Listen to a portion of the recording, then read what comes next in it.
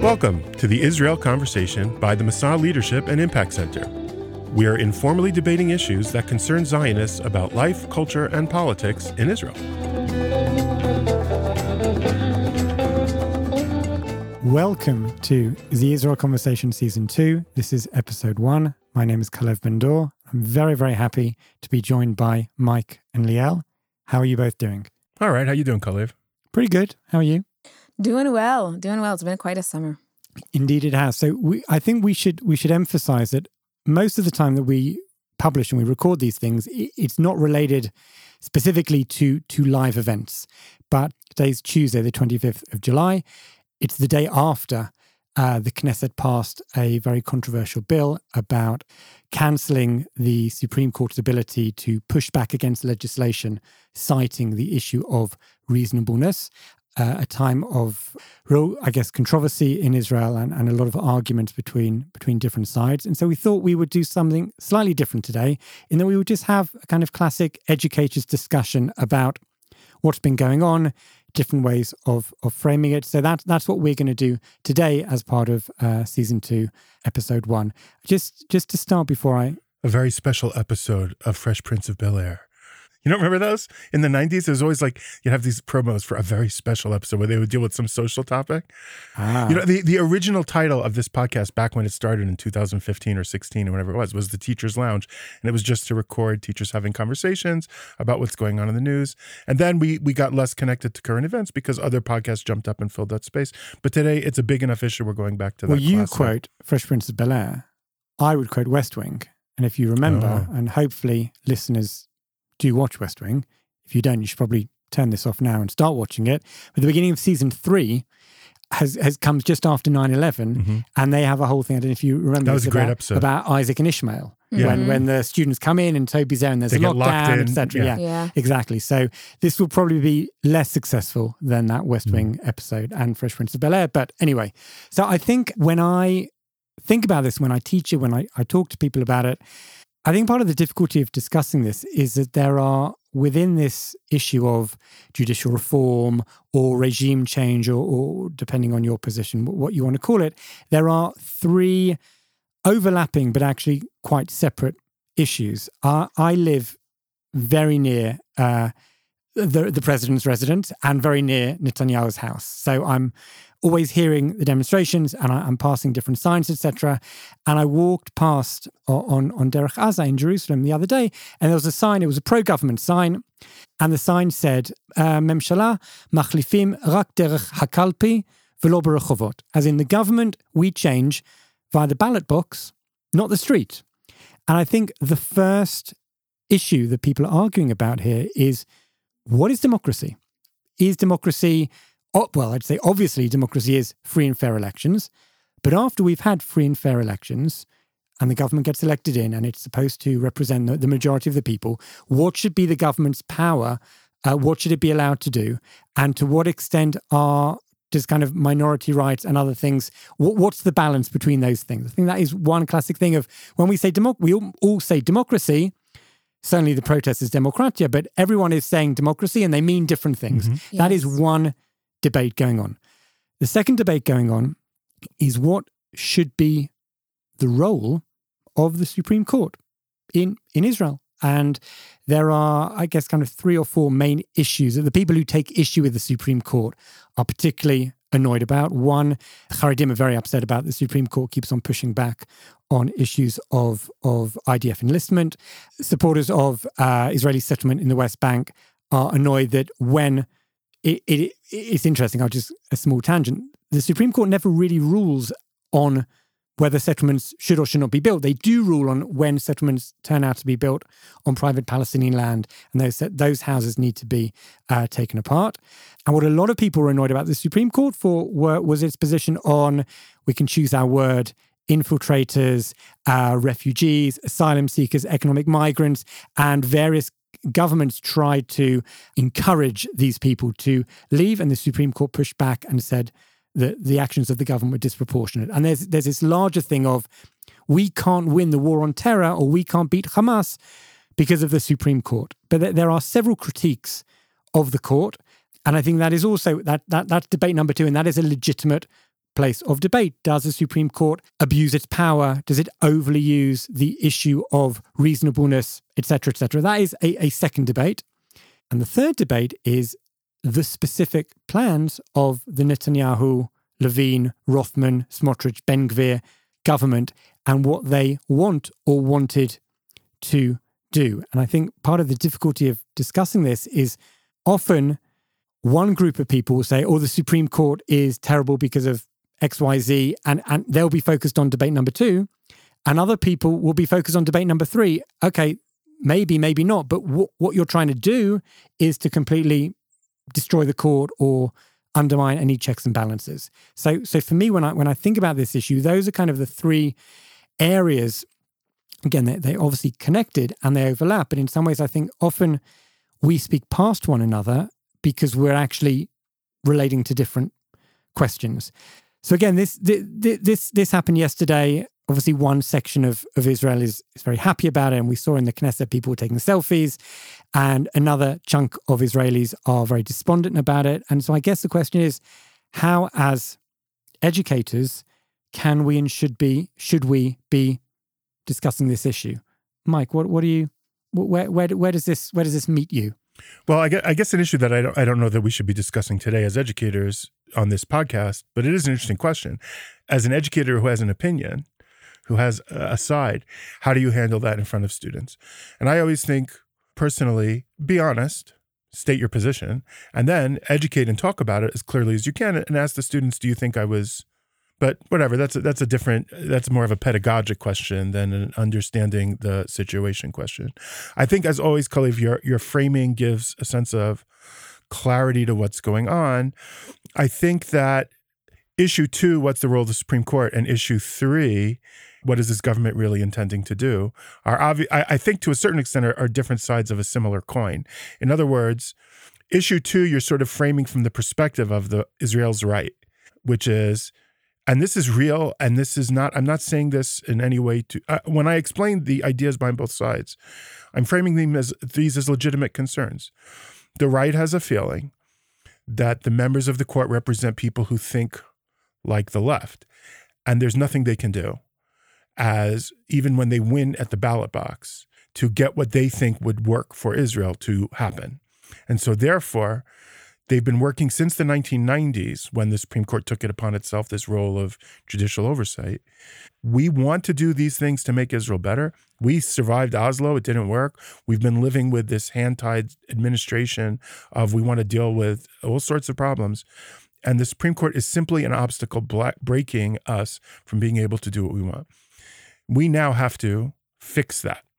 So, and the other side of the debate is you can't really have a democracy without a supreme, in the democracy issue is democracy. The other side is basically saying democracy isn't just whoever wins gets to do what they want. In a liberal democracy, the rights of all individuals must be protected. Laws have to be just, all sorts of other things. Issue 3, I think you may have framed more from the left side. In other words, there's a sense so that issues 2 and 3 are 2 sides of the same coin. The left feels, here we are, the great, and it's the center also. Let's be fair. It's the center and the left of Israeli. It's Gideon Saar and it's Ruby Rivlin and it's the president. Yes, exactly. As in who are saying classic former Likud MKs. Yeah, you can't hand over the keys of this state, the majority of whom are not Orthodox, to basically control of 3 Orthodox parties. 2 of them are ultra-Orthodox. One of them is Zionist Orthodox, whatever you call it. And then Likud, which is just willing to do whatever they want and enabling them. And what you're doing is shattering secular Israel from being able to function, and we can't live in that. Some of you are calling for open theocracy, and we can't do that. So the fight is 2 and 3. There's a fight for what the identity of Israel is going to be that goes above and beyond. I don't think the streets are full of people. I don't think Saturday, the street, Route 1 from Tel Aviv to Jerusalem was filled with hundreds of thousands of people over a civics debate. I think it's more over identity. Do we let the Orthodox frame the identity of this state? And this is an emphatic no, that a modern democracy has to separate religion and state, and the religious can't direct us. I think today, just in today's news, since we're doing a timely episode, which we don't usually do, the Haredi parties have proposed a new basic law. Basic laws can limit Supreme Court decisions, saying that since Israel is a Jewish state and learning Torah is a Jewish value, anyone who learns Torah doesn't have to serve in the army. That's a very, short, that's basically this new basic law they want to propose, which is, I think, exactly what people are protesting about. The right has a sense, and I see it from right-wing critics. Look, you didn't like our 4 proposals of the override clause, of how we're going to change how Supreme Court justices are appointed, that legal advisors to politicians won't have to be obeyed, and reasonableness. We passed a watered-down version of the original framing of reasonableness, and your closing off all the streets of Israel shows us that this was never about civics. It was only about, you don't want to let us win an election. That's why that's the sign you saw, Kalev, that you're just trying to change you lose at the ballot box, so you're trying to win in the street. And I think that what they're not understanding is that the other side is saying, if we give you an inch, you're going to take a mile. And you've just broken it down into the first step of the road to theocracy. And if we, it's true what you're saying. This isn't the full reform package. This is a watered down reasonableness clause. But if we let go on this, it's all going. We have to show you that you cannot do this, that there's no way. And what the Haredi parties have done, the ultra-Orthodox parties have done, by proposing this bill today, is essentially a message to say, yes, we will. That the war is on, that this is going to be essentially an Orthodox-run state. This is not something that will pass. Politically, I think this is like dropping a hand grenade in your lap. The Likud won't pass this. Like there is I think the bigger issue now is that the vast majority of Israel in the center left, center right, and center want a compromise so that we can move forward and fix and deal with what's weird and what's lacking in the Israeli system. And extremists on either side are framing the conversation so poorly. The current system of political communication is so unhinged that we can't do the things we need to do. And there's all sorts of reasons complicating it. But in the long run, the extremes are going to burn each other out, and the center will hold, and we will move forward. That the sense of panic and the sense of celebration being engendered by extremes on both sides. Oh my God, the sky's on fire. Yes, we've won. Let's now make learning Torah the basic law of the state, I think are both silly. So it's a troubling moment. It's a difficult moment. I think the center will hold. And you see people speaking exactly to that unity is more important than any of these issues, and that consensus will have to be reached at some point. Okay, fantastic. I mean, just as you were speaking, I was reminded something I should have said at the beginning is that for those who are interested in this, episode 1 of season 1 deals of our new format. Yeah. Yes, exactly. Which was published sometime, I guess, mid-February. But we did a debate about the judicial reform. But I should just add that was recorded in late November. It was a month after the election. It was a month before Yariv Levin gave his speech setting out what needed to be happen, what he wanted to happen. And Mike, and I say this to his credit, in his argument said people will be brought out onto the street. They will not let it pass. And at that stage in late November, I did not imagine what was about to happen. And you were basically right. I also said they will probably fail by going out into the street, and the laws will pass and will have to be reckoned with in the future. If you listen back, that this government thinks its identity it's necessary. I didn't realize how much. I certainly underestimated what taking to the streets would look like, and I underestimated the level of success they would have. That one of them, the override, Netanyahu says we're not doing, and the other two he says we'll get to. Yeah, without the protests, we'd be in a very different situation. Very different place. Yeah. So anyway, for those who are interested, you should absolutely check out the debate about judicial reform. Liel, where does this moment meet you. Okay. So I'm unfortunately going to be a little bit more pessimistic than Mike is. It's nice to hear optimism. I'll be honest and say that for the last 2-3 months, have been traveling around the country. I'm a tour guide. This is what I do. So obviously I'm paying attention very closely to the news, but not delving into it, not spending a lot of time in it because I just don't have that time.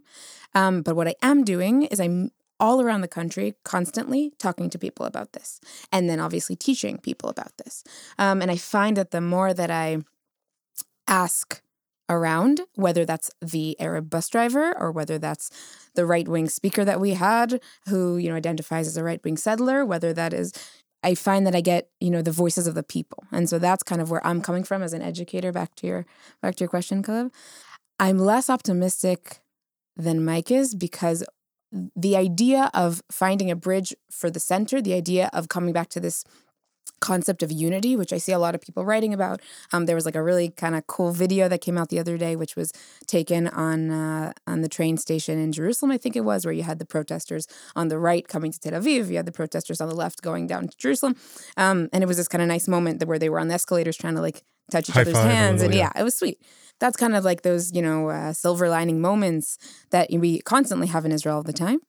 And then when I think about it and I come back to those conversations that I've had with the people in the streets and the people that I'm meeting, I keep coming back to this idea that at the end of the day, there's two camps, so to speak, and there's a group of people who want to see the country go in one direction, and there's a group of people who want the country to go in another direction. And I was having this conversation yesterday with some of my staff, and I was saying there's an issue of vision. And that's kind of where I've come to as of now. There's an issue of vision, and the visions, whereas maybe in previous years, right? Because a lot of people talk about the Rabin assassination. A lot of people are talking about the Gush Katif, right? And making sort of parallels to this and how they're similar, how they're different. And I think the difference between those time periods and now is that I still feel like there was a mutual vision at the time. Like Israelis, all in all, had a mutual vision of where they wanted the country to go, what they saw, how they wanted to live, what kind of country they wanted to live in, what kind of government they wanted to live under, more or less, the rights that they would have or not have, the types of people that they would be living with or not living with. And I think now I just feel, at least based on the people that I'm talking to, and again, these are just your average random Israelis, I feel that there are very, very clearly two camps. And it's awesome that people talk about being in the center, and it's awesome that people talk about unity, and that's really nice. I don't see it. I can't see it. I'm sorry to be the pessimist in the room. Mike's always the optimistic one. And he's apparently also the predictor of the future as well. So maybe there's still hope. But that's what I'm feeling, I'm sensing, because I haven't seen yet any conversation between these two sides with these two different visions that actually can come to a place of, okay, unity means X, or compromise means X, or our mutual vision or a vision that we want to create together looks like this. I think it comes down to this issue of where is the red line for your rights, right? Where there is a red line for the liberalism that we allow in this country or don't allow in this country. And I think even amongst the people who are in the center, if you delve down deeply with them and really get into the nitty-gritty of a conversation of what kind of country you want to live in, they also split into one camp or the other. Maybe not in the same extremity as the extremes that we're seeing do, but at the end of the day, they are on one side or the other. And yeah, so that's kind of my sense. And I think going back to Kalev, what you were saying about this idea of democracy, I've had multiple conversations with neighbors, people that I grew up with, people that supposedly are in my camp or have, the same life experience as I do. And when we got down to it, this conversation around democracy was so significantly different in terms of how I understood it versus how they understood it. And that really shifted my whole perspective in terms of like what's really going on here at the core. So I think, the question of what's really going on here at the core is something that I'm always trying to think about. If we look at the current government and the last government, in some ways, this is Israel. Both of those things. We've got, and by the way, Mike, it's funny you say, as an educator, to what extent should one's personal positions come into the discussion? In one of my Israeli politics classes, I've got one class on Netanyahu, and I go through why the people who love Netanyahu love him and why the people who hate him. And I say, the goal will be that by the end you won't be hopefully I'll be able to present both in such an efficient way that you won't be sure where necessarily I am. But what's the current government look like? The current government is a Likud that I'd say the populist branch has completely pushed out the National Liberal branch. And we know this because those people are found elsewhere now. We have a religious Zionist party where there's a piece I wrote a while ago about Bennett, where I basically argue that Bennett and Smotrich represent two different perspectives on what religious Zionism is. Bennett lives in Ra'anana, married to a secular woman, observant lifestyle, ex elite army, high tech. Had a Knesset aide who was a lesbian, didn't bother him. When Pittsburgh was, the reform shul in Pittsburgh was attacked, he went out to stand with his Jewish brothers and sisters. And he's a religious Zionist. And we've got another type of religious Zionism reflected by Smotrich, lives in the West Bank, proud homophobe. His wife said she didn't want to be touched by an Arab nurse when she was pregnant, etc. Reform Jews aren't real Jews. Now, both of those components are to be found in religious Zionism. We currently have a Likud where the populists have pushed out the national liberals, and we've got religious Zionism where the Smotriches, for the moment, have pushed out the Bennetts, and we've got a former Kahanist, a neo-Kahanist, whatever, in the sense of Itamar Ben-Gvir, who's very much pushing. That is the current government. But there's a previous government which had the complete opposite. It had Bennett. It had the national liberals of Likud in the form of Gideon Sa'ar. It had Arabs. It had leftists. And these are two different governments, and these are two different directions that the country can go in. So I don't think, and I think that form of government, even taking... And they are now currently way ahead in the polls, that coalition. Right, exactly. Yeah. And the other week I heard an interview, a podcast with Gadi Eisenkot, the former chief of staff, and he said that the Machaneh HaMamlachti, what do we call it? His political party with Gantz and Sa'ar. The National Unity Camp, something like that. The Mamlachti, the statesmanship. National statesmanship, yeah. It is an attempt of the classic statesmanly centre-left, Gantz and Eisenkot, and the classic statesmanly centre-right, Gideon Sa'ar, to come together in one party. So I think the whole, right-wing support... And that party... And that party is, according to polls, in the lead. Way ahead. So the whole framing of, there's right-wings who support and then the left who are against, it's not quite like that. We've got a populist Likud. We've got a particularly, I would say, radical reading of religious Zionism, and we've got Kahanists, and they're setting the tone. But on the other side, and not just a bunch of leftists, there's a large. So in some ways, I don't know where the center is, but there are a large chunk of Israelis who happen to be against the reforms, but they are there. It's not just there's extremes on one side, there's extremes on another. There's a large chunk of people in the centre who are heavily opposed to the reforms, but could well form some sort of alternative. And as Mike said, again, I personally am not, I don't think polling, more than 3 weeks before an election is particularly useful, but are ahead in the polls. So it's not useful for predicting the next election, but it is sort of a weather vane for where the country is at this moment, and in the cultural ripples created by the current fight, Gantz is the one who's benefiting, which tells you something about where Israelis are thinking. So I don't know what that means for the next election, but I do know that it does tell me something about Israeli voters and how they think. Look, I may be an optimist, but I'm not a Pollyanna, and I think that it would be a failure of imagination to understand that if the parties you're describing, which don't believe in democracy as we understand it, succeed, then Israeli could cease being. It's possible. But those polls are one of the reasons ultimately I am optimistic, because there is a pushback. And in a democracy, as long as elections are held fairly, that matters. And so when one extreme pushes too far, there is a reaction. To every action, there's an equal and opposite reaction. And so this basic law is going to build votes for Gantz.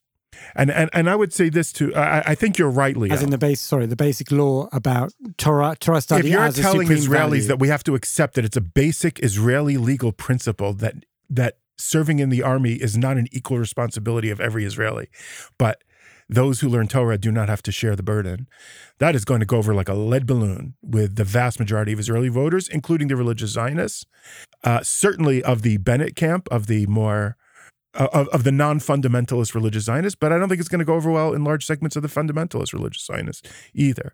And it's, the politics works, and I've said this before, works by addition, not by division, and by micro-focusing agendas to get what what we, the ultra-Orthodox Haredi parties want.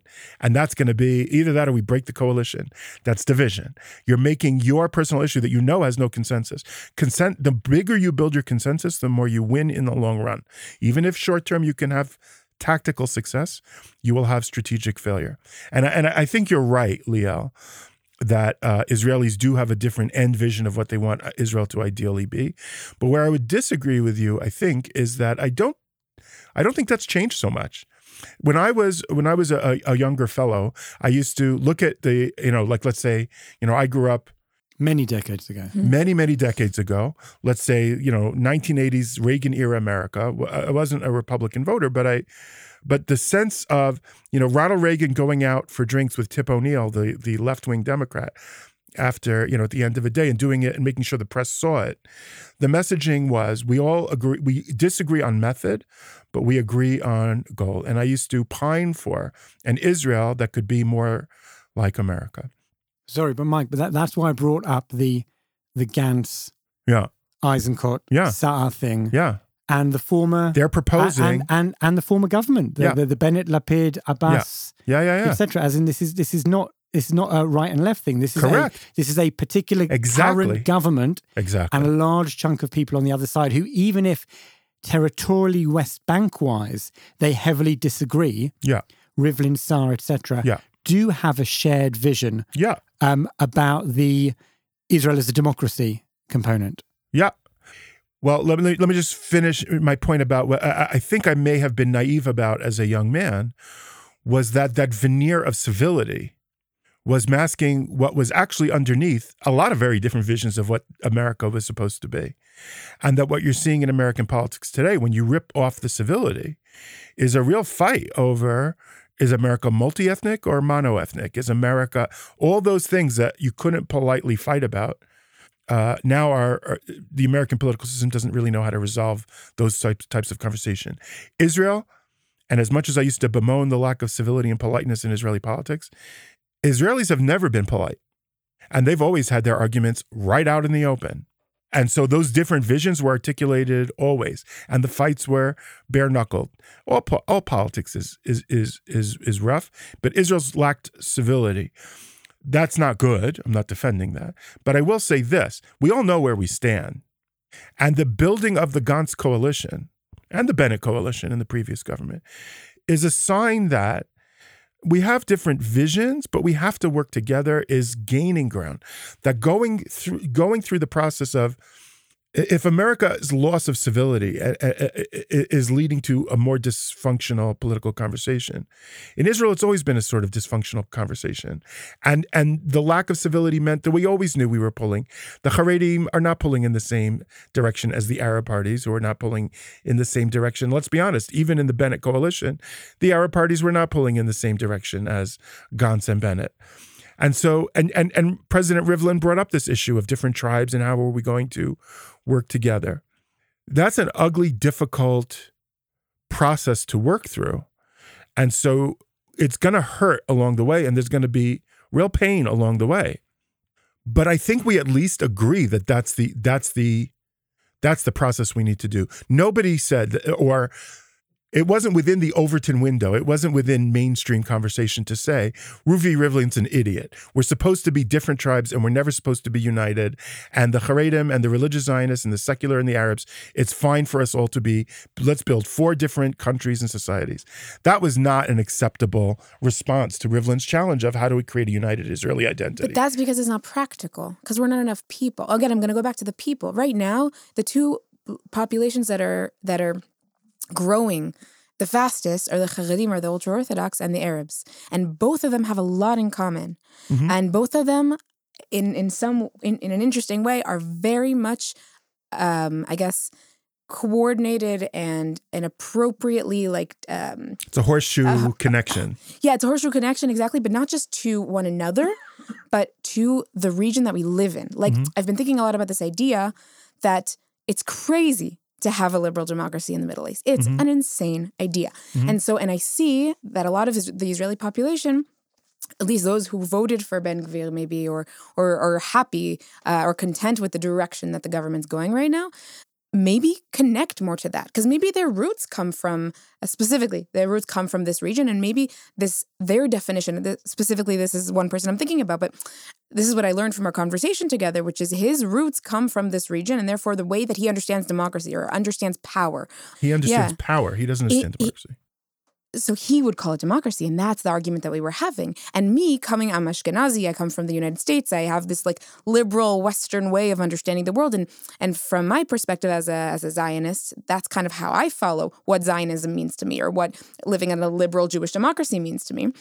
How I want to see issues on rights come forward, or how I want to see issues on the minorities come forward, right, in our society. And it's significantly different. And I find that the difference between me and them is that they often choose, security and religious issues over, which I call the Jewish part of Jewish and democratic, over the democratic element of it. And I think this is, again, going back to what I was saying before, this is sort of where our paths separate. I agree with you that I think that we've always had this conflict and this tension, and somehow we found this status quo to live in. But again, the more that the ultra-Orthodox and the Arab parties grow in numbers, right, it's a concern. It's a concern, and it's a thought process around, okay, practically speaking, in 20 years, in 25 years, so what does this unity between the two sides look like? What is this sort of agreed upon status quo that we can kind of come to, and every side's going to compromise and every side's going to get a little bit of what they want? How does that look? What is that? And I think up until now we've been able to find it because at the end of the day, the liberal Zionists were the majority. I don't know. There's just I don't think that's why. Okay. Why? Why do you think? I think it's because when you sit down to have the conversation, you have to adapt to the conversation. Ben Gvir, for all his many problems, and by the way, his shrinking approval numbers, is a complicated politician. But he's had to, and in order to gain many of the votes that you're talking about, has had to modify the way he talks. And we can debate what he believes and what he doesn't believe. But to function in Israeli politics, he's had to change at least his words. And his party is seemingly, that coalition of those 10 seats of those 3 religious Zionist parties seems to be more or less holding in polls. But his personal politics is not working. I'm the guy with the power, everybody listen to me. He's getting less power even in that 10% of voters. It just doesn't win elections. It just doesn't. And today, with the Haredi move of this new bill, this new Torah learning bill, you have people in the Likud saying, let's break publicly. Let's break the coalition and make a center unity government with Gantz. Now, I don't know that that's what's going to happen in reality, but that's the conversation today in Likud openly. We cannot work with these people because the fringes cannot dictate to the masses. That the ballot box creates a gravity that you can resist it, you can push against it, you can use your whatever physics force you're using to defy gravity, but at the end of the day, gravity always wins. And you can't pull away from that forever. And so what you're seeing is a process of what Rivlin feared, that these growing distinct things are going to try, and the best, they say necessity is the mother of invention. Success is the mother of strategy and tactics. I know that's pretty, maybe you could help me sharpen No, I was wondering where you were going with it because... In other words, I think these guys are going to fail. I'll put it very bluntly. Crash and burn. They're going to crash. Their ideologies are not going to crash and burn. The people who stand behind them and still don't want to see a state that, for example, allows gay marriage. Right. They don't want to. It doesn't matter. They don't want to see that kind of a democracy state. is made of people who fundamentally hold on to their positions. That's good. That's healthy. That diversity of opinions. But in the process of how do we make this work together, you have to come up with methods that work. I'll give you an example. When I was moving to Israel, somebody said to me, "Oh, you probably want to live in one of these like Orthodox, because I'm an Orthodox Jew. You probably want to where you have to sign that you're going to keep Shabbat." I said, I would much rather live in a diverse city than a homogeneous community. And they said to me, everybody says that and nobody means it. At the end of the day, everybody wants to live with people like them. And I said to him, yeah, what if me, when I say I want to live with people like me, I mean people who want to live in a heterogeneous community that can have diverse, interesting, different opinions where we respect each other. That's my tribe. Whether I pulled that off or not is a different question based on where I live. But what if the thing that we agree about is exactly what we're fighting over, the rules of the road to how we have this conversation? What if we have to come up with a modus vivendi with our different opinions? We're going to have to work together, which means we have to compromise, we have to make agreements, we have to come, which usually ends up towards the consensus. When Winston Churchill said that the famous, often quoted, democracy, how does it go? Is the worst form of government other than all of the other ones. Something like that. Something along that line. Something like that. That's very non-Jeffersonian, right? Where Jefferson argued that the problems of democracy are not bugs, they're features. The inability of anybody to get everything they want recognizes that you will always have different aspects of society, have different agendas, different issues. That's not bad, that's good.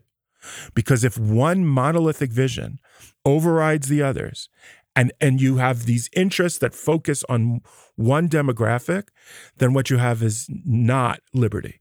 You end up somehow getting closer and closer to fascism. What you want are different people with different issues and different agendas working against each other. And in that balance, come up with a way to live together. And that's the best, healthiest thing for the country. Rav Kook wrote, you have these three, he was talking about in very broad terms as three. He said you have those who pursue the holy, those who pursue the nationalism, and those who pursue liberalism. Universalism. He called it the word in Hebrew. Oh, really? He wrote the word liberalism, and when he explains it, he says that's for universal values. But he wrote in Hebrew. Interesting. I remember this very clearly because I had a high school student when I was teaching this to a high school, back when I was a high school teacher, who said, Rav Kook never used the word liberalism. So I showed him. It's in our rote. So he used the word liberalism as those seeking universal values. By the way, the camp he was talking to Ben-Gurion, to Liel's point, were not Locke Rousseau people. They were not Jefferson people. They were socialist Marxist people. And they were those are the one Rav Kook was defining as the universalists in that sense. But he said a society is made of when people passionately stick to their position, but also listen to the other. And therefore we rein ourselves in and we come to some sort of, we resist extremism by being in an honest conversation with the people who we strongly disagree with, not thinking everything we say is right. But we listen to each other and we grow. That's part of why we want a state, is because it forces us to be in that boat where we have to unite and listen to each other, or we will self-destruct. This is being recorded. You're saying it's timely. This is the 9 days. The 9th of Av is in a few days. That's not a rabbinic cute idea that our divisions are what made us fail in the Second Temple. Literally, when Vespasian came to Jerusalem to destroy it, the Jews inside were killing each other, and Vespasian's men said, this is at least according to Josephus, so as accurate as this historical source is, Vespasian's men said, well, shouldn't we build the siege engines? And Vespasian said, wait for them to finish killing each other. What's your rush? And then Vespasian had to leave, and Titus took over, and eventually Titus would destroy Jerusalem. And son of a gun, if Jews still weren't fighting against each other. And we're seeing the success of some of those, it's my way or the highway in politics at this moment. I just don't think that wins in democracy. If it does and democracy ends, then you're dealing with a very different set of problems. So if the power approach, I don't know if it's neo-fascist or whatever it is, it's not about rights, it's about power. And whoever has power gets what they want. If that approach wins, then Israel really is That's what this country's then the about. experiment has failed. But that's what this country's about. That's what our politicians are all about. And if you look back, you can see it's not just today. No. I can show you quotes By the way, when Ben Gurion ordered the Palmach to shoot down the Altalena and kill the revisionist Zionists on board, that is the worst example of the people in power win approach in the history of Israeli democracy. And it plays the role in Israeli society of we never want another Altalena. That is part of the national narrative, that we never want another Altalena. And there are those who say, why not? We just think the wrong guy was shooting. We want to be the ones who have the mortar that can shoot the liberal Altalena. Those guys, I don't think will win.